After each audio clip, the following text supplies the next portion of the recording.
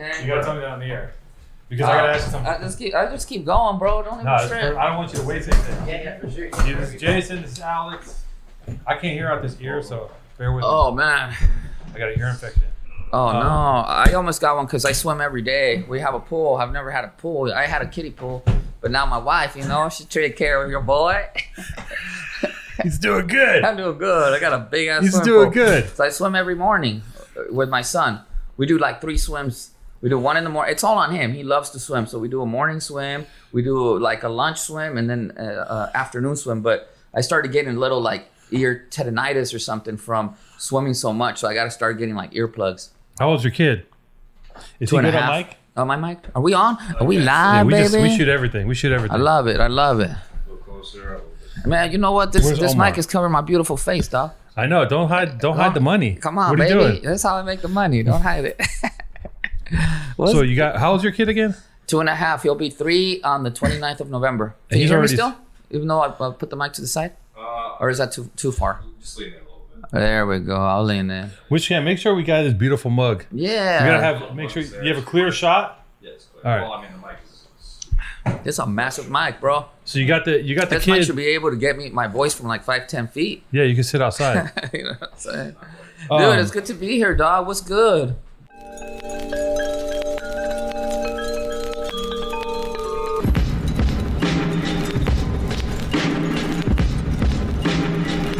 Hey, when did we meet, dog? We met like 2015 or 13. That's about right. Yeah. Yeah. At when we had the spot in MacArthur Park. It's dope spot. Yeah, and that was and you came when we were sharing with when we shared the spot with Manface. Yeah. Remember he was tattooing out of there? Yeah, the homie. Shout out Manface. Omar's. This is her spot. No. She just wants to get in people's laps. Just tell her no. Or tell her to or pick her up. It's up to you. It's your call. You choose your own adventure. Yeah, man. I had to bring my boy Mike just in case you got crazy on me, dog. Damn, really? That's security right there? Yeah, that's security, dog. But he's not wearing see the thing is I believe him until I hit the shoes. That doesn't look like security shoes. That's the first thing. I throw the chancla first and then I rush it. Hey, that's how dangerous he is. He pulls up in flip flops and people are still like he's not gonna the chocolate is like a motherfucking like throwing dagger. Also, when you're that big, people ain't gonna really trip on whether you're wearing combat boots or not. That spot was dope. Where are you guys at now? Well, so that spot. I'm gonna interview you. You're gonna interview me. That spot was. People want to know a lot of things about Two-Tone. They want to know. I try to stay mysterious. I know, me too. Honestly, I was trying to do that for a minute. Yeah. I told myself no more interviews. I'm gonna because I realized that I talk so much that I get myself in trouble. You know what I mean? That's what we want. And yeah, exactly. But I can't help it. It's just in my nature. Just fucking like be transparent, be honest. But be honest, truth. Powerful truth. You're on the right show. You know the Powerful Truth Angels. I was like, I'm gonna peel back. Plus, after you do so many interviews, I feel like what else is there to say unless you're promoting like new art, new music, and I haven't. Even though I do have things that I'm working on that I've finished, but I haven't put them out because COVID hit, and I was like, what's the point of releasing an album right now if I can't tour it and whatever. But sorry about that. I'm interviewing you. So how did you come up with the name Powerful Truth Angels? That was me and Maddie just kicking names back and forth. We were just like texting. Boom, boom, boom, boom, boom. I think we were going back and forth and he's like, Powerful Truth Angels. Like, all right, there it is. Yeah. I like just talking shit. Yeah. But when we met, we were at MacArthur Park. We were living in Manface's apartment. No, we were working in his apartment. Yeah. So it was half his apartment. But didn't you guys have the downstairs too? That was later. Oh, that was later. But the first time you came, we had the backdrop with the cross, right? Remember? Sick. Yeah. Wood cross. The wood cross, that giant ass wood cross, right? So cool. And we had and then Manface had his bedroom, and then he had his bedroom, and then he had a tattoo studio, and then the other half of his house was my office. So it was me and Spanto and Carlos, and that was it, right? And that's a big spot, though. It's a nice spot, nice windows, but for like me and Manface will have the same argument, and the argument would be this: we start yelling at each other about some dumb shit, and then he'd be like, your office is in my house. And I'd be like, your house is in my office. That's how we would go back and forth, having the same stupid ass argument. You know what I mean? But that's where you pulled up. Yeah. And I remember when you pulled up and you're like, I'm Cholo Goth. Yeah, and still I'm like, now. Yeah, it's still changed. up. And I'm like, and at the time, that was just peel my cap back because I'd never seen it. Yeah, right? yeah. So let's talk about who you are. Don't even try to turn the tables on me. All right. We're gonna talk about you. Okay. Because these people, like, you gotta understand, this audience, they don't know. They don't know any of this shit. Okay. You gotta talk to them as if they just never seen anything. Some of them do know, but I think there's a majority of them that come from Maddie's side. They're from Middle America and Canada. Okay. They haven't been exposed to a person like yourself. Okay. They don't know what to make you. You got the mesh tank top on. Yeah, I bought it yesterday just for the show. That's what's up. I did. Straight up, right, man? That's why you're hard. Yeah, I even went and got my nails done for you. That's I don't right. get them long anymore. Remember, I used to rock them super long with acrylic. Too many people started biting my style. Yeah. So then I was like, man, too many people are doing the long nails things. Yeah. It's not cool no more. And then I had my son and I started changing diapers and it got a little bit hard with the nails. So it was there was a lot of signs leading to me not doing the long acrylics anymore. You can't get doo-doo up in your fingernails. Yeah, I was like, I don't want to hear my little baby. You know what I mean? But I did paint them. I wasn't even painting them for a while. I had like...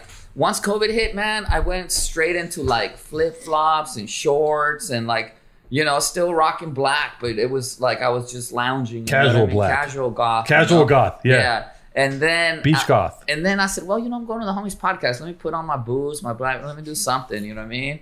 I appreciate that. Remember when I pulled up on you recently? Yeah. On La Brea? On La Brea, yeah. You saw how I was dressed, dude. I had like the fucking shorts, the flip-flops.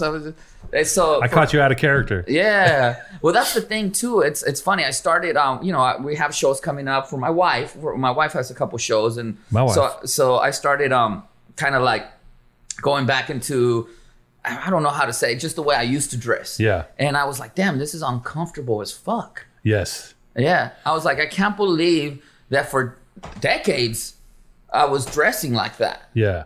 And it really didn't bother me until I went into the casual me. And now I'm noticing like, I was putting myself through like pain. Walking in cowboy boots 24/7, tight ass pants 24/7, long ass acrylic nails 24/7. Yeah. The worst thing you can ever do is put on a pair of Birkenstocks because then you're fucked for life. Yeah, man. As soon as you start doing shit like that, you're just like, this feels too good. Yeah. And you're like, and then something dawns and you're like, wait a minute, why shouldn't a person like me be comfortable? Right. Why shouldn't I be comfortable? Oh man, dude, I gotta make up like a casual goth wear, bro. Yeah. You've been ahead of the curve, right? Yeah. Because right now, people are starting to paint their nails, right? Men. Yeah, they are. I mean, look, I dropped the ball on a couple things, like straight up, like I put stuff out into the universe, and normally I'm able to execute things immediately, right? But once I got married and once COVID hit, it was a little bit harder for me to execute things as fast as I used to. But I had already put it in the air that I was going to do like a nail polish line for men, like a masculine nail polish line. And then boom, Little Yachty does one. And I was like, man, I'm not even doing it no more. Nah. Because it's going to, you know what I mean? If you weren't the first to do it, don't even bother. You know what I'm saying? Yeah, or even it's just like different markets too. Like your market's like, different obviously. markets. His market's like, oh shit, that's the new wave. And then you start, like certain people can turn shit on and all of a sudden everyone's doing it. Right? True. Me personally, I would like to. Sorry to interrupt, but you're right, because you know what? There's a lot of brands out there, right? But then there's Born and Raised. Yeah. And you guys, the way you guys do it is so different, yet still parallel to an urban street brand. But you guys just took it to that level where it's like, I don't know. It's the talk of the town, man. You know what I mean? It's top shelf. I mean, to this day, like I have some of the early stuff that you guys made. You know what I mean? And when I rock it, people still like, yo, I love that shirt. I fuck with that brand. And I was like, oh, this is fucking from way back 7 years ago. That's hard. You still got that stuff? Yeah, I still got all that stuff. Yeah. That's just dope. It's cool. It's cool to have a brand and turn around and like, because I got shirts now that are my own shirts that I made that are vintage. Like now they've turned gray. Yeah. Like, this is getting old. This is a Born and Raised shirt. It's got it's like a misprint. It's got a rocker on the back. But it's kind of cool to see shit like over 7 years. You got if you watch it enough, you got a vintage shirt now. You know. Yeah. And for a long time, Born and Raised, it was kind of like an inside thing. Like, oh shit, where'd you get that? Who do you know? Right? Like people, you had to know someone. Because we were so small. Yeah. So you had to know me or sponsor or somebody. Or like, how'd you get that? Where'd that come from? Yeah. Because we kept it very like controlled and we only had a few doors and stuff. But anyways. How did you and Sponto meet? Shout out the homie Sponto. Yeah. Sponto's got a... love Sponto. Sponto's home with a fever right now. Oh, man. He's just... I fucking ran into Sponto randomly at the... well, this is way back when they were doing the... in North Dakota when they had the protest for the pipeline. Yeah. I went to that and ran into Spanto there with the crew. It was dope. I was like, come on now, this is so tight. Yeah. No, that's cool. That's my boy. Yeah. But how'd you guys meet? Well, you know, we both grew up in Venice. Oh, okay. And he's younger than me. Like I remember seeing him as when he was a young kid. Yeah. And it's like the gap is so big that like I was an adult when he was still a little kid, you know, and like I'd see him run around. I'm like, oh shit, that kid's fucking trouble. Yeah, I'd see him like I know where he's going, and then by the time I kind of merged away and like started doing other stuff, like leaving Venice, doing other things, he was still in it for a long time, and then years later he tracked me down because I had this other clothing company, and he was just like he tracked me down through some mutual friends. I was like, I need to get at you. And I'm like, who's this fool from fucking Venice trying to get a hold of me? I'm like, this can't be good.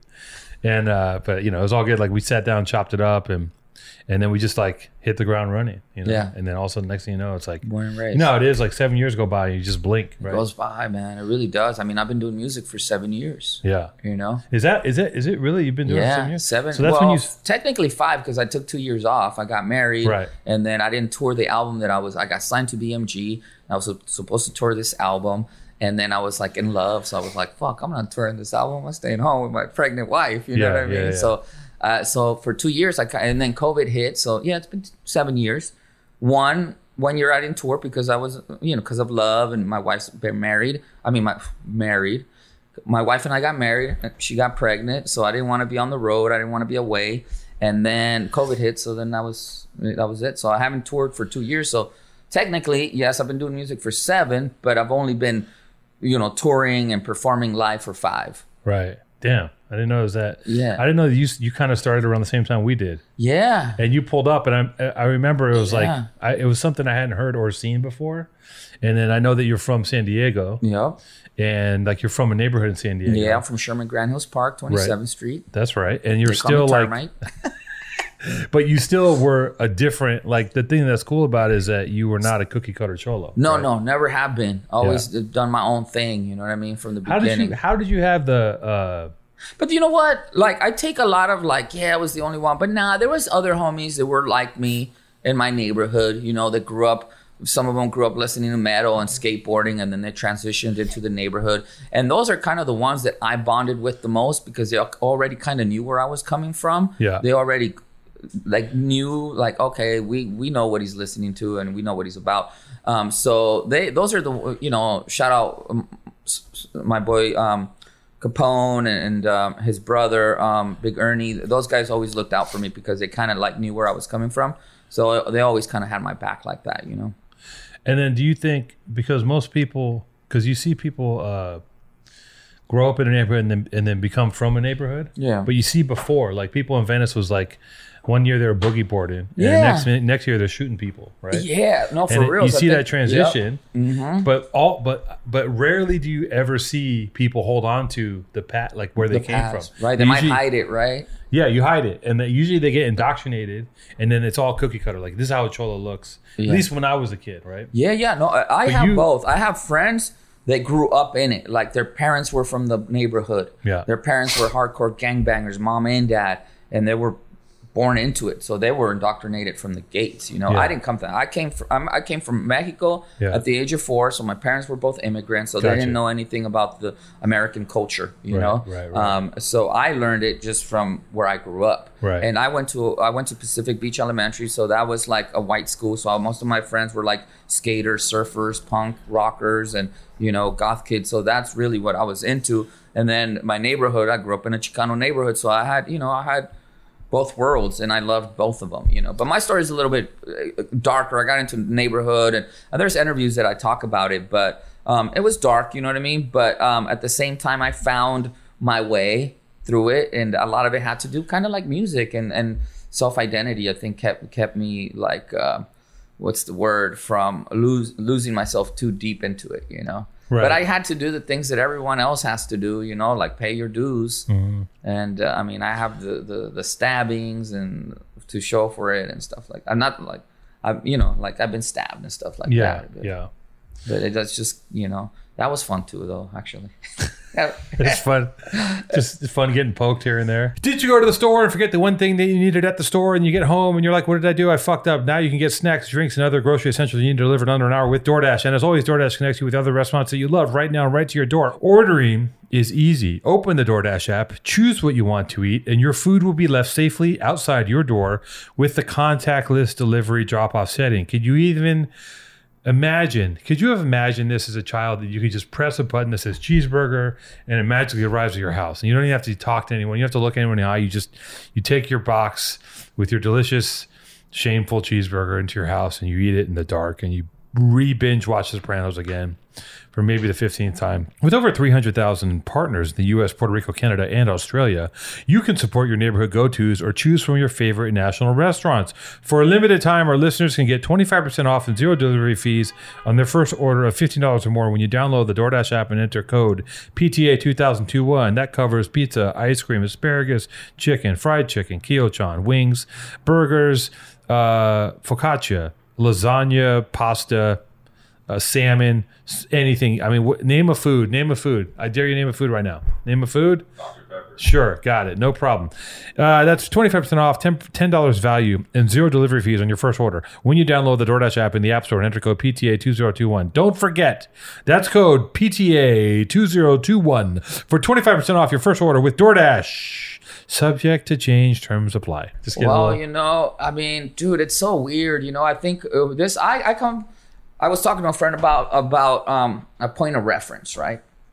So this generation is growing up with social media, right? With cell phones and whatnot. Yeah. I come from a time where there was no cell phones, no social media, right? So I have that point of reference. But I think things are still, in a way, we still seek praising, right? We still seek validation, and a lot of it now it's a lot easier, right? Because of phones, right? In a phone now you can post a cool video, whatever, right? And you get the likes, you get it being shared. There's a thing called viral. But back then, when we didn't have cell phones, it was like getting down or tagging your neighborhood or crossing people out, and then people in the neighborhood would be like, damn, do you hear that such and such did this, or you'd get locked up, and then you'd come out. When you come out, you would come out with a different body, different tattoos, and the homie's out. And it was seeking validation, and you would get some type of praise, for it. So I remember when I got stabbed, it was messed up, but all my homies were like, damn, dude, you fucking got down with those fools and they stabbed you, man, you're fucking hard as fuck. And I was like, yeah, I'm fucking hard as fuck. Yeah. But I was like, damn, I was in the hospital, I got stabbed in the head. Like, I got stabbed in the forehead. Oh, you did? Yeah, it wasn't like, what I mean? No shit. I had a knife in my head. Yeah, it was like, you can see the scar, Was it stuck in there in your skull? No, but they got me, They tried to. Yeah, and, but that's how you go viral back then. And that's how you went viral. That's how you went viral. That's right, Michael. Michael knows. Michael knows. Yeah. So I don't know. I think it's fucked up. But also when you're young, there's like you have like so much to give. Mm-hmm. And whether it's and you're finding yourself, and I think like. I think the Native Americans have it right in the sense that there's a rite of passage for their young, right? Mm-hmm. As the youth is becoming an adult, they have to go through this ritual, that tests them. And I think because we lost that, we seek it in one way or another. And I think us, because we come from that world of, we have indigenous blood, we have an indigenous background, we look for some type of ritual, and we find it through gangs, and we get put through that fire, right. That tests us, and we go to, we go to jail, and these things are like what turns us into like men, even though we're children, Yeah. But I think because we don't have like, we don't have the proper tools, right? Like the indigenous people do, right? What is it called? The fire walk or the sun dance? Well, you can talk about the sweat lodges. The sweat lodges. You have to ask permission to enter the womb. Those are rites of passage. Get the camera on Mike, man. Mike knows a lot about this. Yeah, give this man a mic. But I mean, we got another mic. Mike, you want to sit? Sit over here, Mike. Join us, Mike. Come on, man. Mike is my best friend, by the way. I'm from San Diego. I moved to Los Angeles. I'm not sure when, and I met Michael at the homies. Had a little spot down there on what's that area? Burbank, Glendale area. The homie. God, what's the homie's name? Fuck. He's from San Diego. It's a homie from San Diego, moved up here, opened up a little store. And Michael has a clothing brand too. It's called Villain Life. Okay. You know, and Villain Life was being sold out of the homie spot. And that's when I first met Michael. And then we clicked, and then we kind of went our separate ways, and then we reconnected again. And now, that's my dog, man. You know, we're inseparable and shit. We always road kick dogs. it. That's my road dog. And we be posting up, like once a week, catch up and just, cruise around LA. He brought him here just in case. I brought him here just in case, because you never know, dog. Honestly, my wife was take Michael just in case. All bullshit aside, do you actually have a little bit of paranoia like that? No. Okay, you don't have Not that. at all. I remember times being paranoid and being like going see some people I hadn't seen in a long time, being like, I'm gonna. Well, listen. One time I did. I'm not paranoid, but listen, I normally. Well, I know my environment. I know you. You know what I mean? So I was like, that's the homie, And normally I don't care, because either way, I don't. I feel like whatever you got coming, you got coming. And I got nothing but good stuff coming, because I don't, in a sense, what am I trying? You reap what you sow. You know what I mean? I've never done anyone dirty. You know, if anyone's trying to get at me, cool. That like in a bad way, let it be. That's on them. You know what I mean? Yeah. But I don't know. I think I've been, like I said, I have a point of reference. Yeah. I have a point. Dude, I used to literally have to jump out my back window just to go to school every day. Because if I went out through the front, enemies would be driving by trying to get me. Everyone knew where I lived, because my pad, I've always been like stupid that way, where I always would turn my pad into the fucking hangout. Right. Yeah. Where all the homies would hang out. Right. Like, I shouldn't have done that, because I put my parents in danger, but my house was always like the go spot. Right. I remember my homeboy Smiley, young kid. How old was Smiley? I don't know. He couldn't have been more than 14, Couldn't have been older than 14. I remember walking out of my house. We walk out of the house, open the door to go outside. Brah! He gets hit. And I was behind. I was like, we walked out. It was Smiley. It was Bubba. It was me. And I can't remember. I don't know if for like Smurf or, but it was like a little group of us. We were coming out, young kids. I was probably 13. Yeah. We're walking out of my mom's house. Brah! And he gets hit. Yeah. That was how I was living, So back then, so going to a podcast, I'm like, okay, I'm gonna go to a podcast. Like, what's gonna happen? You know what I mean? Yeah. Like, no one's gonna say shit. Like, not like that, Yeah. There was one that I went to where I didn't know the dude too well, and it was, a lot of people, not a lot, but a lot of people, homies have been reaching out to, hey, you want to do, like I said, I didn't want to do podcasts for a minute. I was like, I feel like I've said too much, and I want to kind of like just, go to a place where be a little bit more mysterious or whatever. But I think I already, Pandora's box is open. I don't think there's any more mystery to me, Right. So I was just going to chill back anyways. And a homie hit me up, and he said, hey, you want to do this one podcast? But it's kind of a hood podcast. Right. It's like for hood fools, And I was like, yeah, I'll go. I wasn't tripping on the dude, but I was like, oh, I'm going to definitely bring my homies for this one. Yeah. You know what I mean? Yeah. Because I'm going to a neighborhood. Yeah. I don't know, But you gave me the address. I'm like, oh, I used to live over there. I'm good. You know what I mean? Yeah. But these were sending me an address. God knows, I don't know the area. I don't know many of the areas, but it was like a hood. Right. And I was like, yeah, I'm pulling up. And I called some of my homies from Sherman. Yeah. They drove all the way. Shout out to my homies, because if I need them, they pull up, That's and my homies pull up. Some of my big homies and some of the younger homies and some of my peers, they pulled up, and we mobbed to this podcast. And they just hung out in the waiting room, and I did the podcast, and it was chill. So now I have a relationship with that guy. Now I feel like, hey, I can do your podcast, I went, and it was cool. But I didn't know. I didn't think it was going to be a setup, but you never know. Some people might want to test the waters, you know? Yeah, you never know. You never know. I mean, you don't want to get to a either way, if I had my homies or not, I'm still going to have to like, how can I say it? Okay, for like example. And I hate it because I'm not a tough guy at all, but I'm not a punk, you know what I'm saying? Yeah. But I don't look for shit. But like, for example, like if I was put in a situation where someone was going to try to punk me or disrespect me in a podcast, I'd have to handle mine. You know what I mean? Yeah. Regardless of how many of them, or if it's just me or my homies are there or not, I'd have to. But that's not the energy. Like you listen, that's not the energy you have. No, I wouldn't. As long as I've known you, you've been the coolest dude ever. Always, bro. And I wouldn't invite you to my house if I didn't think you were cool, and I know you're cool. So it's like, you know. No, yeah. No, I just brought Michael because every Tuesday we hang out. Yeah. What's the rest of your day gonna look like? So on Tuesdays, Michael and I, we look for restaurants to eat at. Oh shit, that's what we do. Have you been to El Russo down on the one over here on Sunset? El Russo down the street. I'll give you the address. It's fire. Oh well, you know I'm vegan though. Oh, you're vegan? Yeah, I'm vegan. There's a vegan bro. Thai place called Green Leaves. Yeah. Right here. It's pretty good. It's okay. Yeah. Got some interesting shit. Anyways, that's not what this podcast is about. Nah. That's why I brought my boy Michael. Are you vegan too? That's my dog. Nah. I was not going to cancel my boy Mike. I was like, yo, Michael, let's go to this podcast on Tuesday. Pull up. Switch up our routine. You know, we have a routine that we do. And that's good for me too, you know, just to get out of the house. Cause like, I don't really,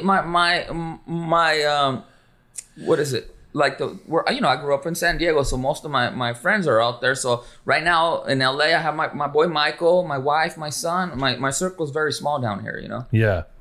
So, okay. So I'm going to backtrack. So I met you. I remember you dropped your first project. I don't know if it was like your first album, right? I think so. Yeah, the SD Kill Wave. Yeah, and I remember like it's so interesting because I remember that time Sponto and I would drive around and like play it, and we'd be like, "Fucking, this fool's crazy! Listen to this shit!" And it'd just be like, because we never heard anything. It's like, I know this is not a reference, but I remember like Sublime came out. Okay, yeah. And I remember it's kind of a good reference. I mean, yeah, I don't know how you feel about Sublime, but no, I love Sublime. Sublime is some people were like, but. When I first heard Sublime, like I'm not an active Sublime listener, but when I first heard it, this girl played it for me in her Bronco. She had it on tape, and I heard it. I was like, I've never heard anything like this before. This fool's talking about my Heine, my Ruka, but he's like playing like guitar and shit. Yeah, It hadn't crossed over yet, and and the same thing that you did. I never thought about that before. No, I think Sublime is a great. What is it?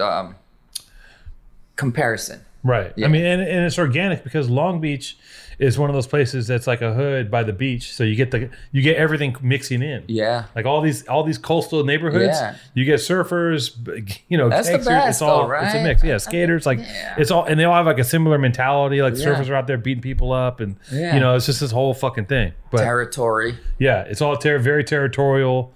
It was. Now I don't know what's going on, but like it used to be that way. But like you said. It's funny that thing you bring up about because people used to go viral by like doing things so people around you knew what you were about. Yeah, like, or like doing when I did graffiti. That's how like, oh, you're up and this. I saw you get up over there, and then like, oh hell yeah, they knew I was out last night. But now that's not how it works. It's like it's all in the phone. It's all on the phone, and it's all manufactured. Yeah, and it's a trip because it's part of getting older. You know? So, I mean, I feel like we're living in two realities, right? 100%. There's this one, 100%. and this reality is real. I can touch you, or we're talking, and then this one's real too. This one affects your feelings, your mood. It can make you happy. You can pick up chicks on it, or start beef, or have a bunch of friends there. You know what I mean? That are real. The friendships in there are real. Like there's people in there that I've never met in my life. Yeah. But what up? Like their shit, and they support me, and I fuck with them, and we still haven't met in real life. But it feels like it's a friendship. It's a relationship. So it's like two different realities 100%. That we're living simultaneously. There are, I think at one point they might like merge. I wonder if they'll merge like 100%. a crazy way. You know what I mean? On some sci-fi shit, merge like. No, I think people. That shit's gonna happen, huh? You think that's gonna happen, Doc? It's gonna happen. He knows it's gonna. Don't talk to him about science fiction. Look at him. Yeah, he's got the faces on that guy. You know what I'm saying though? Yeah. Because right now it's happening, but it's still separate. You know what I mean? It's still I'm me. Here's the phone. But I wonder when me and the phone become one. You know what I'm saying? We will see people tapped in with a headset we'll see a headset and a fucking IV, and you'll see people in there with a fucking shit bag or something. They'll just be in there for a couple weeks. Yeah. They'll just because they talk about this whole idea of like a singularity or VR and all this shit. Yeah. And they talk about like one day there's another world in here right now. Like all I gotta do is open Instagram. I'll lose my shit in like I'll lose an hour in there. Check this out. Whole world. One of the homies, shout out the homie Chase from fucking from Hive. The Hive, you know Chase from the Hive? He does like Fools Gone Wild. He does a lot of merch. He like Little Peep. Oh, no. It's a collective. They do like music. They also do like merch, management. They're from LA. The homie Chase, he's cool. I used to be with them back in the days, but then I went solo cholo because I just like to be DIY. You know what I mean? And it's just more. I get more money that way if I'm doing my own shit. But what was I say? So homeboy was like, he's like, yo, let me buy all your content. Like garbage content, don't matter content. And I was like, well, nah, what do you want my content for? Right. He's like, I'll pay you for da-da-da-da. And fast forward, I'm not going to get into other people's business. That's not who I am. But it intrigued me. And I was like, why do you want content so bad? Like, or not bad, but why do you want content, you know? And he broke it down to me about the kind of like the value of content. And then he took it a step further. And basically, soon, he believes, they're buying airspace, right? So right now, you can buy a house, you can buy rent a billboard, right? But the airspace is kind of free. Mm-hmm. So certain companies are buying up airspace. And what happens in the future, I get my phone, I open the camera setting, and I scan it, right? I scan the room. And if I scan the room right now, I see your paintings, I see you, right? But in the future when I'm driving, because everything's so congested when it comes to advertisement, you can only get so many billboards, you can only get so many bus benches, you can only get so many like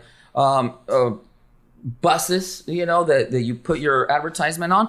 In the future, you can just be driving down the freeway or going down, you open up your phone, or you might have some sunglasses with a special technology, and you can see billboards and advertisement.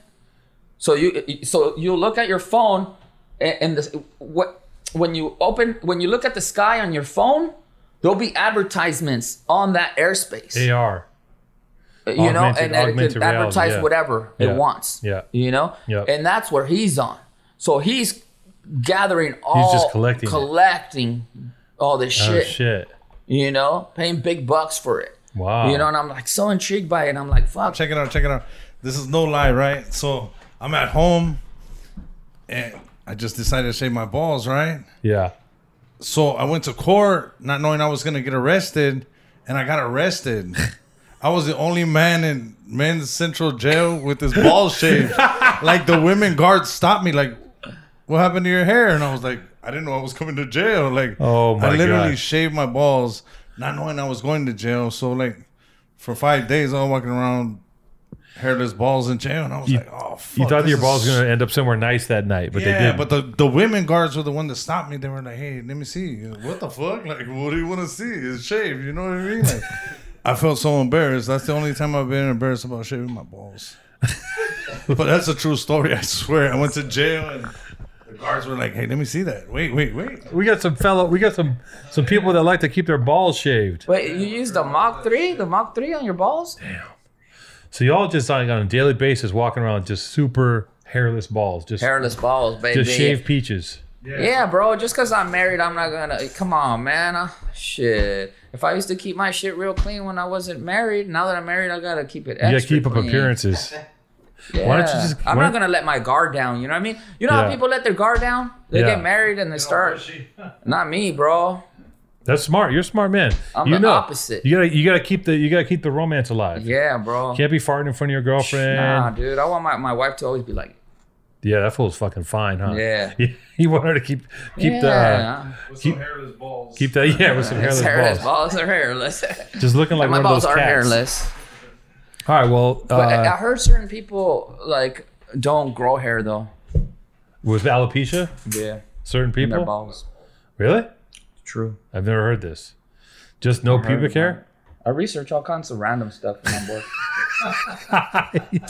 He heard somewhere. I heard it. I heard about it. I heard. I heard something. Nah, I'm just kidding. I don't know shit. Don't believe anything I said in this interview, by the way. I believe it all, man. That's in the balls part. Believe it, except the balls part. My balls are hairy. This important PSA is brought to you by Manscaped.com. This is your pubic service announcement and the news we've all been waiting for. The Manscaped engineering team has confirmed they have successfully created the Lawnmower 4.0 trimmer, which is now available for purchase in the USA and Canada. This new trimmer was released only moments ago. We're the first to get our hands on it and share the news. Join over 2 million men worldwide who trust Manscaped with this exclusive offer for you. 20% off and free shipping with the code PTA2021 at manscaped.com. I'm going to tell you something. Not going to lie. I have the old version of this thing. Yeah. The one before, this one is hella ergonomic and sleek. It looks like a fucking stealth fighter plane. I have the old version, and this fucking razor is so good. I threw it. Doesn't nick? Nah, I'm not even lying. Like I'm not even bullshitting. I use it for my fucking mustache. I use it to trim my face. I take it when I travel. I don't even fucking. Shit, let me have this shit. This shit is hard. I'm keeping this one. Shit. What? Damn, my old lady's taking the other one. Look at that. See, it's got this little gifts for the guest. It's got this little ceramic thing that keeps you from cutting your balls. You might have to get me one. You bragging about this? Oh, it's even got a little light. Yeah, it's got a light. It's got a light. Oh, I see how they do it. Oh, I get it now. The top blade is plastic. Yep. It protects you. So you can shave anything without getting cut. That makes sense. I'm going to tell you, if it's anything like, if this is the new version, the old version is in my toiletry kit. I was just out on vacation. I'm shaving with it all the time. It's the best. I'm not even using it on my fucking balls. I just use it on my face. It's a perfect razor. Their advanced ceramic blade and skin-safe technology is so good that it represents what experts would perhaps call the absolute pinnacle of grooming engineering. Looks-wise, it's sleek. It's got two-tone matte and gloss finish. Even features a hot foil stamped back chrome Manscaped logo. Look at that shit. This shit's beautiful. I'm just gonna start carrying this thing around the world. Just walk around. I'll just shave at the supermarket. I'm just gonna have it as an accessory. It's just that cool looking. I believe in this product so much. I gotta tell you, the optimized lawnmower 4.0 trimmer is waterproof. Groom in the shower. I did not know it's waterproof. Did you guys? I did not know that I could be using this shit in the shower. This thing's amazing. What if they've reinvented the fucking mousetrap? Obviously made by men who shave their balls. Men who shave their balls. The Lawnmower 4.0's new wireless charging system uses electromagnetic induction, which can help battery length last longer, which is true because I've charged this thing a couple times in the past 6 months. I swear to fucking God, the battery on this, I mean, they've really built a better mousetrap. They shouldn't even be marketing this shit to balls. They should take over all shaving.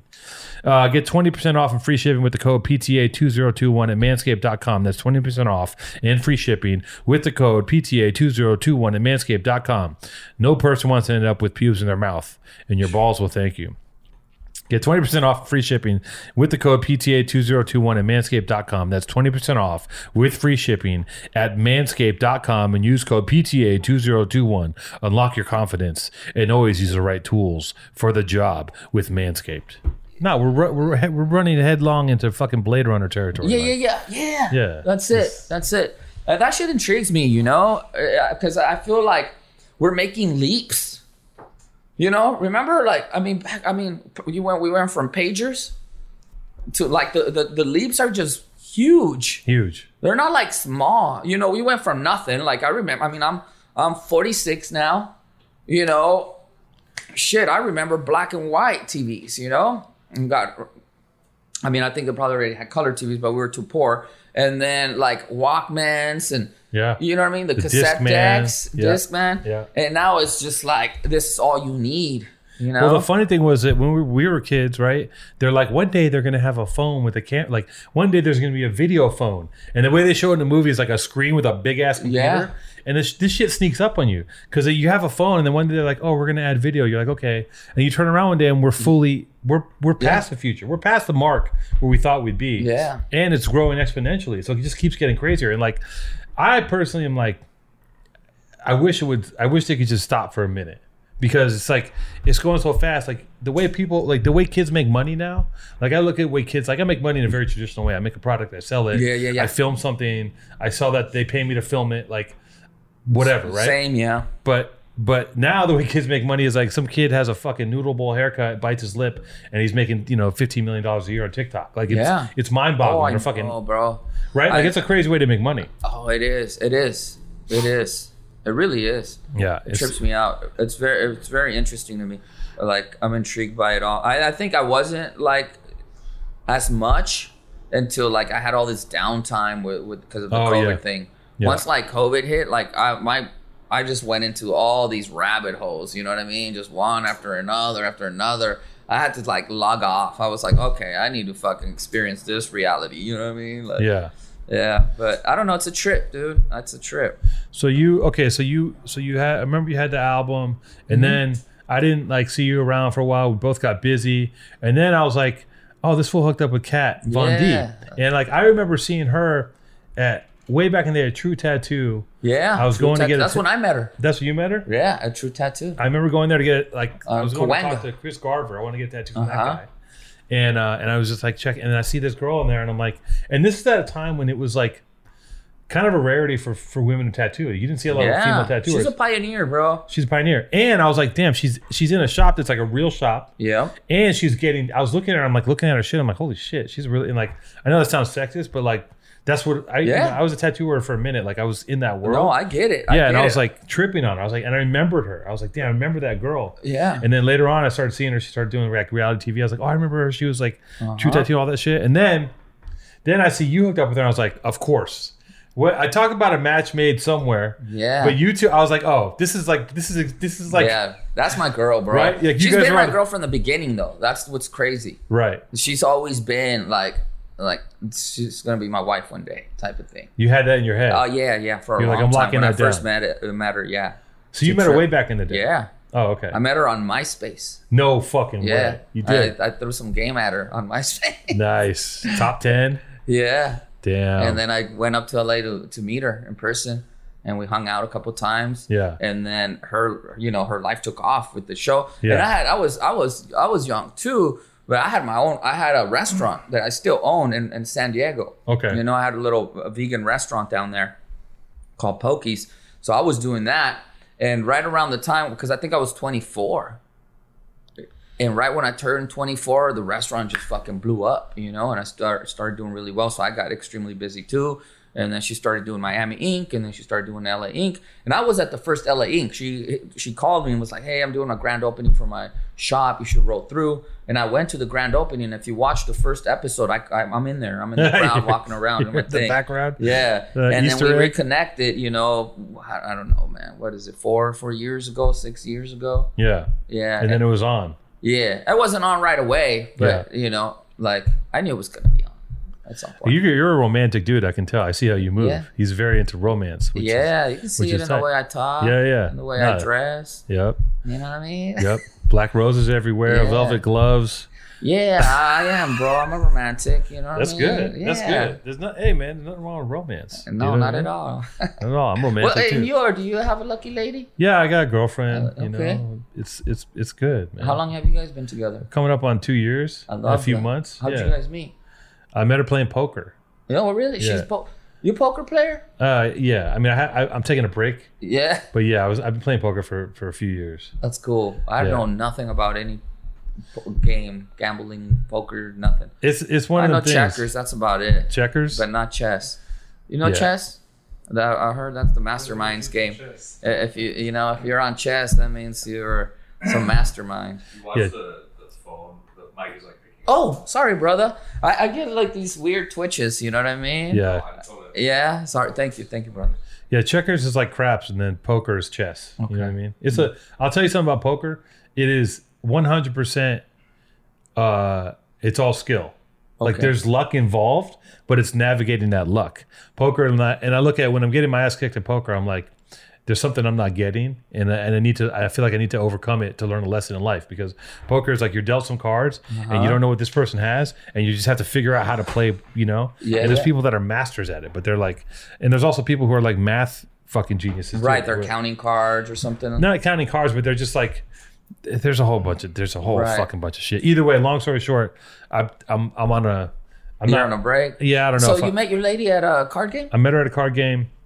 She took me on a hand. I got pissed. I was like, you shouldn't have been in that hand. I said something to her. I was being mean, but in a cute way. And then, and then we ended up, like over the course of whatever, we ended up dating. And it was one of them things where we're both like, well, this is just a thing. Like, we're not gonna. It's not serious. Yeah, we're not serious. And then we ended up staying together. So it's cool. You got rich people's problems now. You got a swimming pool. I do got rich people's problems. you're swimming so much, your ears fucked up. Yeah, but you know what though? I mean, I think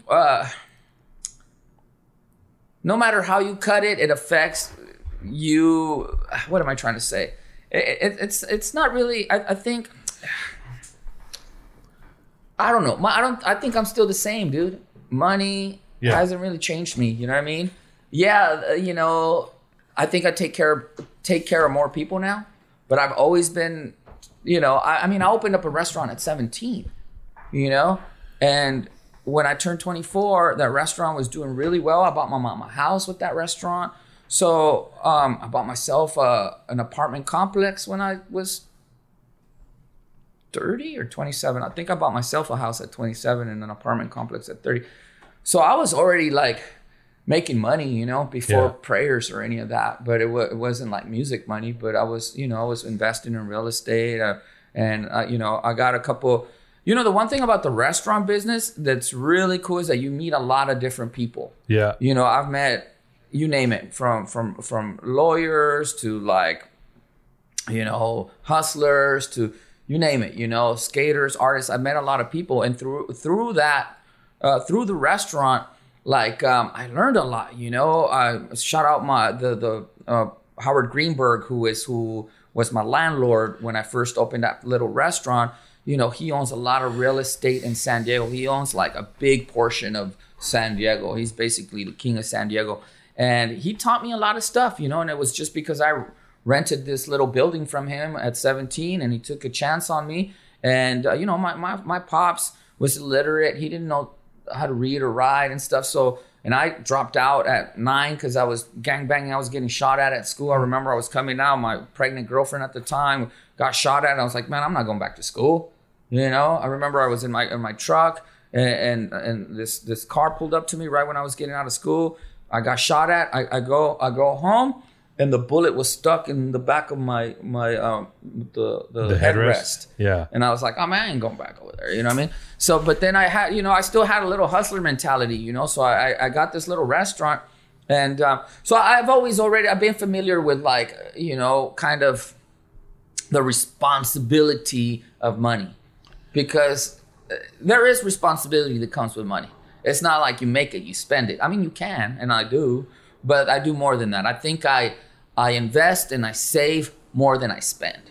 Oh. My spending compared to my investments and all the other things that I do with my money are very little. You know what I mean? How did you have the balls to start a restaurant at 17, dropping out of high school? How's that possible? I think everything that I've ever done in my life has always been about like revenge. You know what I'm saying? Very goth. Revenge has helped me in a lot of ways, and that's also got me in trouble. So I had always kind of, I was doing the gangbanging thing, but also my father, we were poor, so we needed a second source of income. That second source of income was me. I was the oldest. So I would, it's crazy because I did run. I used to run errands for the homies and stuff like that, But there was a part of me that I've always... What am I trying to say here? I've always loved my father, right? I always wanted to make him proud. And I know that when I got in gangs and when I was getting stabbed, I mean, my mom used to walk barefoot, because she thought that I was going to get killed. Because, my cousin, Wicked, who's doing life in prison now, he got locked up at 16, He's in Pelican Bay. He's been in there since 16 years old, Not necessarily in Pelican Bay, but he's been locked up since the age of 16. And I'm 46. He might be 1 year younger than me. So things like these were happening around me all the time. I mean, I would walk out of the house and my friend got shot, you know? So my mom, she was a very religious lady, you know, Catholic. And also practiced like a lot, you know, like curandera type of magic, right? So her belief system was, if you want something, you have to offer something up. So my mother wanted to protect me from the life that I was living. And she knew she couldn't do it in like a physical form. So she had to do it in a spiritual way. Yeah. So what I mean by that is that like she offered her humility or to God. And the pact or the promise that she made was like, God, if you protect my son, if you keep him safe, I will go barefoot. And my mom was barefoot for decades. You know, What? She wouldn't wear shoes. Get the fuck And it out used here. to embarrass me. And I used to get in fights with my friends over it because they would call her India pata rajada. So, some derogatory thing about being Indian and not wearing shoes, right? Like, tu mamá es una India, you know? And I used to get in fights with my own homies from my neighborhoods over it. And I used to get so upset with my mom, and I used to be like, hey, wear shoes. What? And at this time, I was working for the homies, you know? So I would make money. I was making more money than my dad. I remember one day I came home, I had a fucking bunch of money, and I threw it at my mom, you know? And I was like, oh, I was a horrible kid, bro. I throw the money at my mom, and I'm like, fucking, I had just gotten in a fight. I had just gotten in a fist fight with two dudes over it, two brothers. So I hate these motherfuckers. They're from my neighborhood, but to this day, I hate these two motherfuckers. I get down with these fools over this shit. You know what's crazy about these two dudes? It's that we were really close when we were little kids. When we were little kids, our parents hung out. We grew up. And then when we joined, I don't know what happened between me and them. They started just hating on me hard. Right. You know? And, you know, I'm not a big dude, but I'm about it, you know? So I would get down with these dudes, you know? And I think I was more mad at them. But then I got home, and then I see my mom without the shoes. And that's kind of what started the fight with these dudes, because they were like, your mom doesn't wear shoes, you know? And got down with these dudes. I go home, and I see my mom, and I just pull out my water money, and I'm like, boom, throw it at my mom. And my dad saw me do this, but I was already blinded by anger, so I didn't even see my dad. I just saw my mom and the bare feet. I throw the money, and I'm gonna buy some shoes. God damn it, like, you know? And my dad sees me, and he fucking just beats the shit out of me, right? And my dad was a big dude, you know?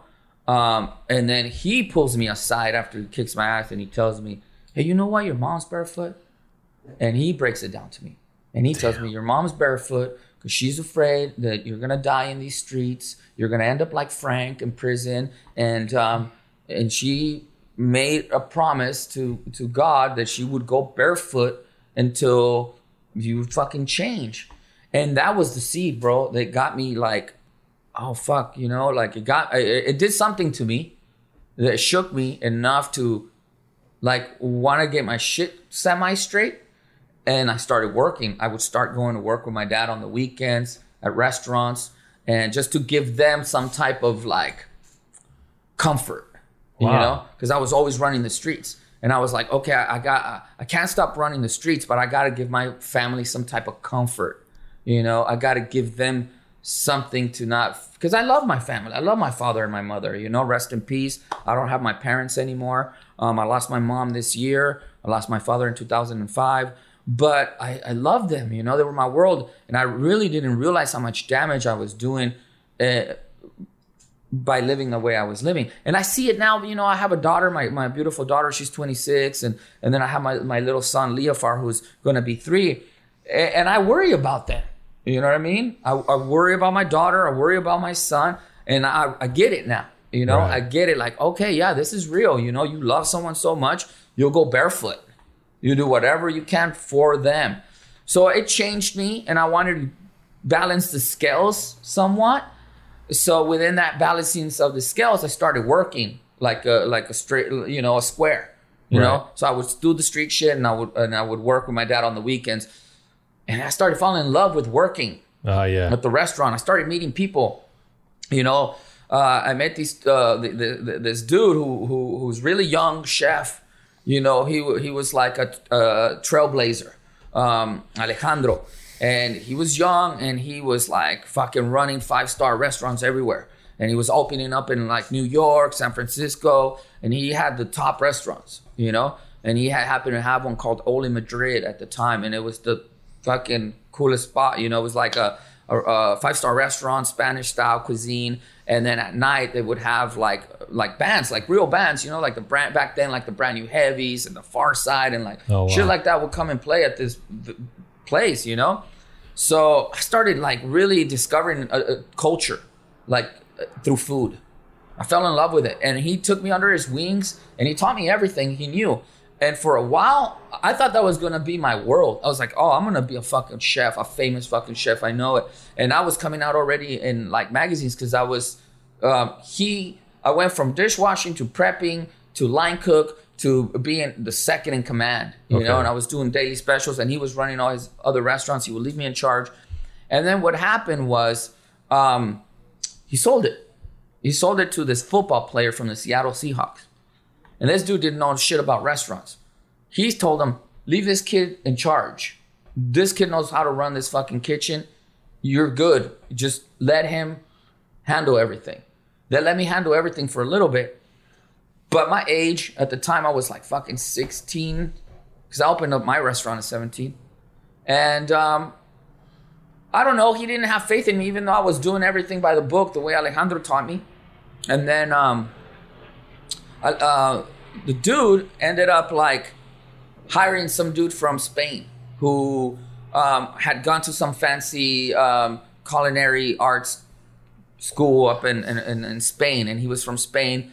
Hired this dude straight out of school, but he never had no fucking experience in a real fucking kitchen, right?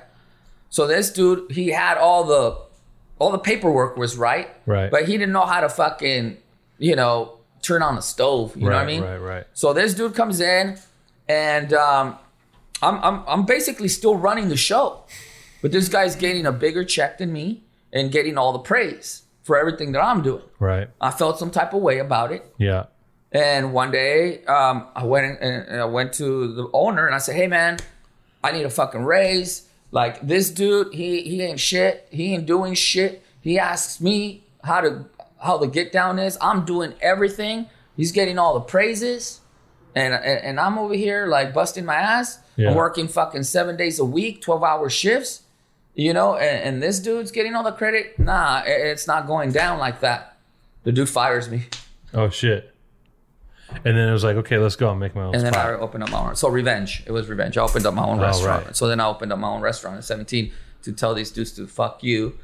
And then I struggled, bro. I fucking struggled for 6 years with that little restaurant. Yeah. Because I knew how to run a restaurant, but I didn't know the business side of it. Yeah. Because that's the different part. You know, no one tells you, oh, wait, it's not just fucking, you know, keeping inventory, keeping the costs down. And that business is hard cooking. too. Restaurant business is there's tough. other shit to it. There's accounting. There's the fucking payroll. So that became a whole mess. But then after the 6th year, I hung in there for 6 years, busted my ass. When I turned 24, that shit was just fucking lines around the block. Yeah, I remember at one point, at one point when I had my own house, I remember I had a little safe. I had like $100,000 in it. You know, I was a kid, you know, and it was no drug money. It was no music money. It was just straight the little restaurant that I had. You hustled it. Yeah. See, the thing that when you replay that shit, right? Yeah. And you're saying is 6 years was really hard. And you know, having been, you know, I've been in business before and been through the hard times. Yeah, man. But what we don't tell you when we say that is that if, from my experience, A, those 6 years go very fast. Yeah, they do actually. B, when you say it's hard, yes, it's hard, but it doesn't mean it's not fun. Yeah. Right? Like, it's hard, but you just get by. And when shit's hard and you're trying to figure out, how do I make this happen? It's like there's something exciting about making shit happen when there's nothing there. like making something out of nothing. Like Yeah. that's exciting. Like giving birth to something, you know. And then once you get going, it becomes kind of like, well, now you have a machine built, and you got to fucking adjust the cogs. Yeah. And you got to make sure this goes in. It becomes very like there's a formula once you figure it out, you know. And the excitement, it's not as exciting. I like the beginning of things. Yeah, I think I do too. Like I remember when I first started doing prayers, the band, so much fun. I had money, you know, but I was funding it like everything, you know, like the records, the merch. But I also wasn't going to be like, I'm going to fucking be getting us fucking 5-star hotels. Yeah. So I wanted the full experience. Right. So we would go play shows for $50 and we'd be like, fuck it, we're sleeping in the van today. Yeah. Like, Yeah. we're sleeping, because a lot of it was me. And I was like, okay, I am going to allow the restaurant to fund some of it. Yeah. But this has to fund itself. Yes. And if I have to fucking eat top ramen, I'm going to do it, even though I know I could go get some whatever, you know.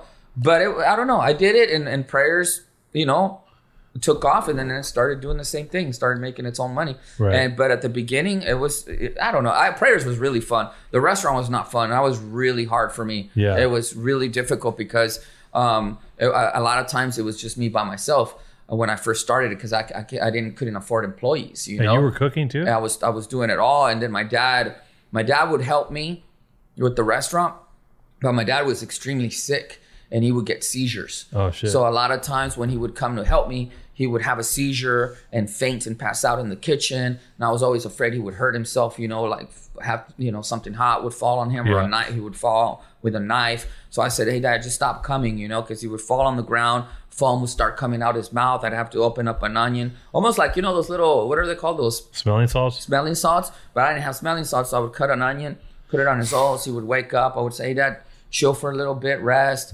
And I was like, "Hey, Dad, stop coming. Just don't come no more." Right. You know, so I would just run the restaurant by myself. And when I first started, all my money went into opening up this restaurant. Yeah. You know, and I was no longer working, and I was no longer hustling, and this restaurant consumed me. It took everything from me, my entire life, my entire savings. Yeah. And I couldn't, when I opened up my restaurant, I had to take a loan from my homeboys from my neighborhood. Yeah. You know, I had from the homies that were slanging, I took a loan, and I told them, "Hey man," because they were like, "Hey, no, you can keep it, but let us do this out of it." I said, No, I want to do this the right way. Yeah. Lend me the money and I'll pay you back, but there's no this or don't give me the money. You know? So I got the money and I paid it back, and there was no funny business, right? But I needed money to buy food. Yeah. To open up the restaurant. I didn't even have money to buy food. Wow. But because I spent it all on the electrical, the plumbing, the permits, the this, the that, all these things I had no idea. All by yourself, pretty much. All by myself. The equipment. I had back then it was a lot. Maybe now it's a lot. I don't know. But I opened up this restaurant in 92. I opened it up with $30,000. That's crazy. So, you know, I had $30,000 back in the 90s. But how did from you... straight money, from straight working, I had $30,000. That's a lot of money back in the then. 90s. Yeah. You know what I mean? That's a lot now, but that was in the 90s. So I did my little thing working, man. I mean, I was fucking also working 12-hour shifts. Right. You know? Yeah. So I wasn't spending nothing. When you work 12-hour shifts 7 days a week, the money just piles up. Well, you don't have time to go spend it on nothing, you know? Yeah. So, yeah, I mean, I sold my car dude, I used to do the produce run in the morning. I would wake up at 5 a.m, skateboard down to Smart and Final, wait for it to open.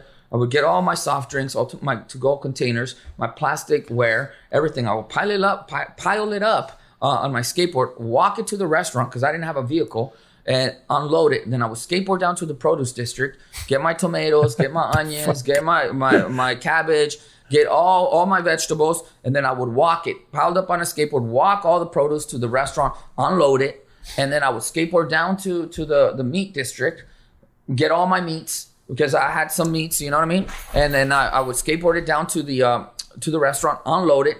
I would prep everything, and then I would go flip the sign for open, and then people would walk in. I want to say, "Hey, listen," I still remember my little lines that I used to say. I would say, "Hey, listen, I'm here by myself. If you're in a hurry, It's going to be a minute because it's just me. But if you have the time to dine with us, have a seat and I'll take your order. It was literally just you in the place. Nobody else. For years, bro. You're the waiter, the cook, I was everything. The maitre d', the whole fucking thing. And I used to cry, bro. I had no life. I went from balling. I went from I grew up poor, but then I was.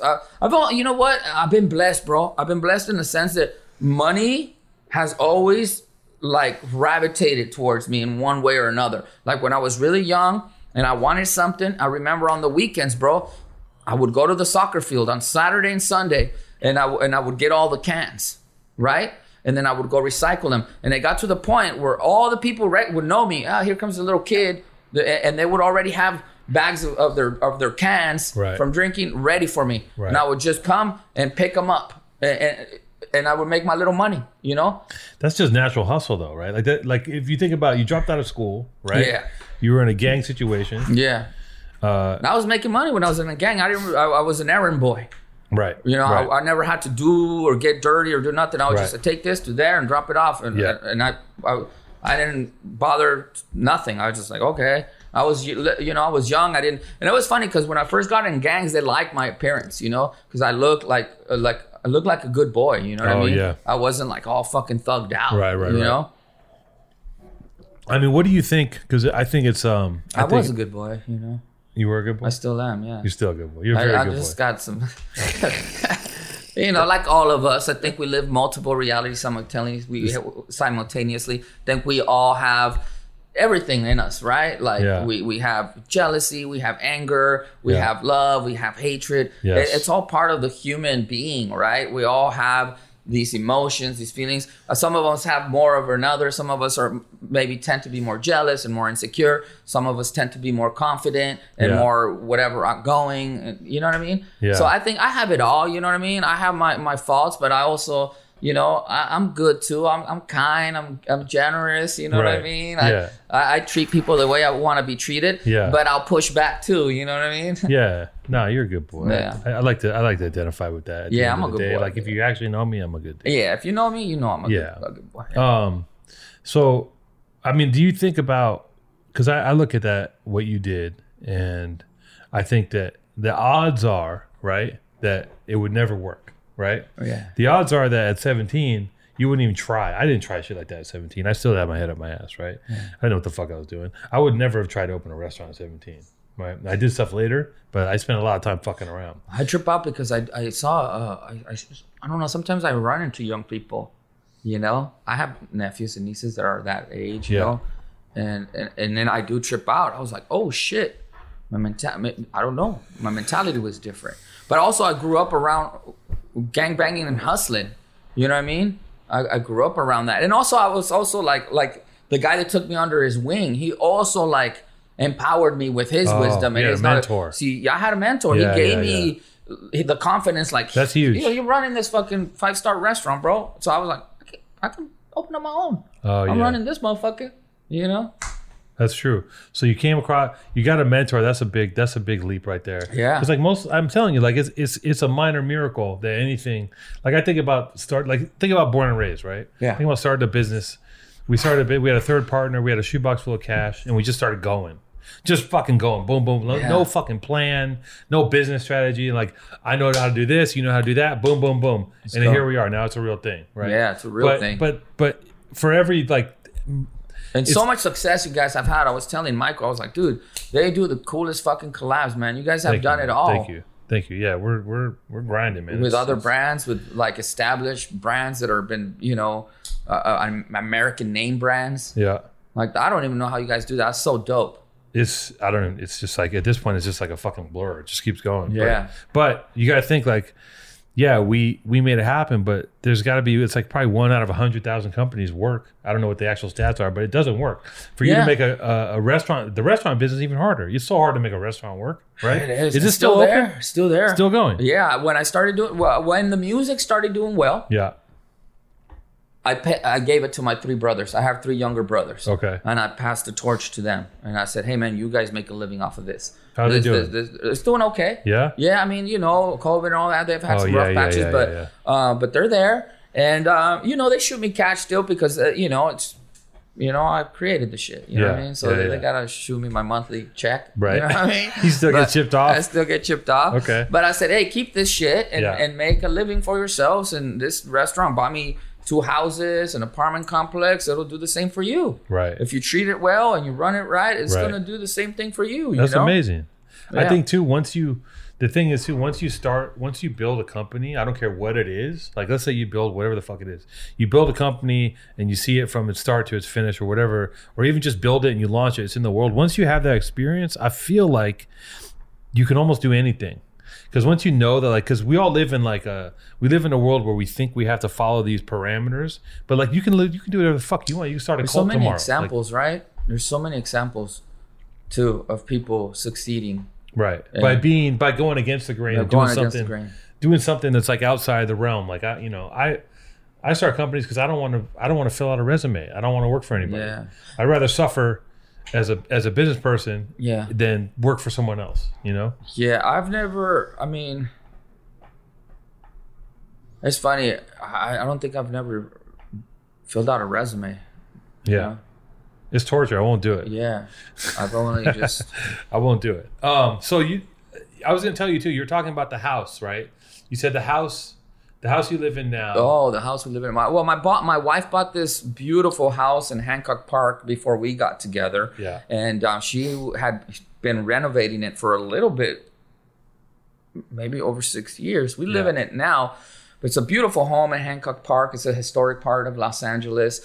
And the house was built in 1890. And it was actually built in downtown Los Angeles.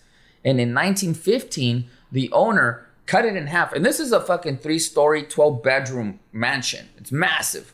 I don't know the square footage, but it's fucking... It has 12 bedrooms? It has a ballroom, bro. What the fuck? Like a ballroom. Our house has a ballroom, has a fucking theater room. What? It's massive. It's huge. So check this out. They cut this house in half and brought it by mule to where it is now. By mule. By mule. They cut this fucking monster of a house, and I don't know how the fuck they did it, put it on mules, and brought it to the location where it is now. Back in 1915. It was built in 1890. In 1915, Isaac Newton Van Nuys, who the city of Van Nuys is named after. He was a farmer, a founding father of California. He brought water to California, and this was his house. He built this house. He loved it so much. When Hancock Park became like the Beverly Hills of Los Angeles, he was like, oh, I want to live over there, but I'm going to take my house. Wait, have you seen Chinatown? What do you mean? Chinatown, that movie Chinatown with Jack Nicholson? No, I haven't. It sounds like the plot of Chinatown about them bringing or whatever.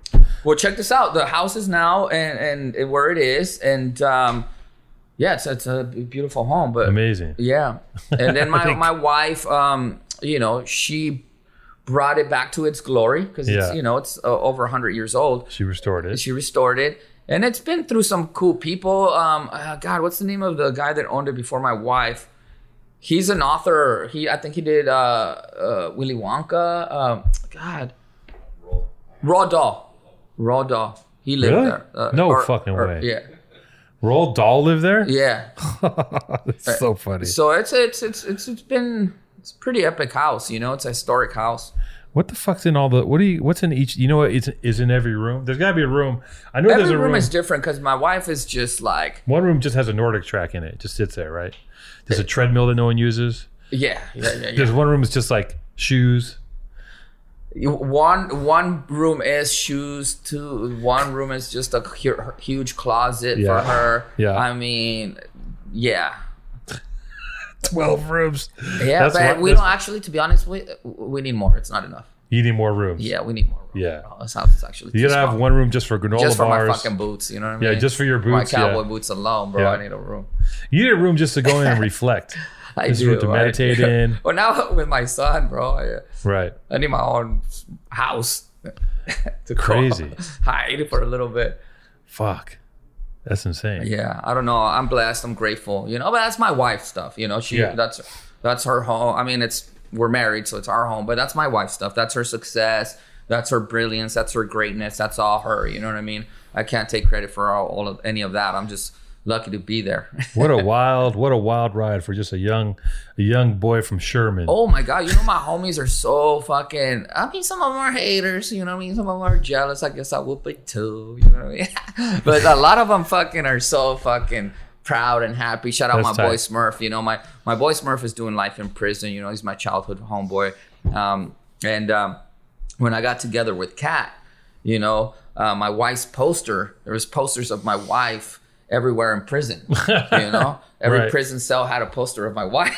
Oh You know my what I'm God. saying? And when I got with my wife, my homeboy Smurf, he's like, he be running shit. He called me and he said that he was going to every room and taking fools' posters down and said, "This is my homeboy's wife. You can't be having this shit. It's hell no. disrespectful." I was like cracking up. I was like, "Yo, that's just funny." But What did she say? She think that was funny? I told her that story too. Was she gassing? She was like, "Yeah, that's funny." Damn. But yeah, man. I mean, beyond that, I mean, she's just she gets me. You know what I mean? Yeah. She gets me better than anyone else, and I think I've always kind of looked for that. I think we all do, right? We all want to be with someone that understands us, and I get it. I'm kind of eccentric, and you know, so I kind of need someone that's eccentric too. You know what I mean? Understands it. I like to paint my nails and shit like that, and it's you know, It's a good match. yeah. It's a good match.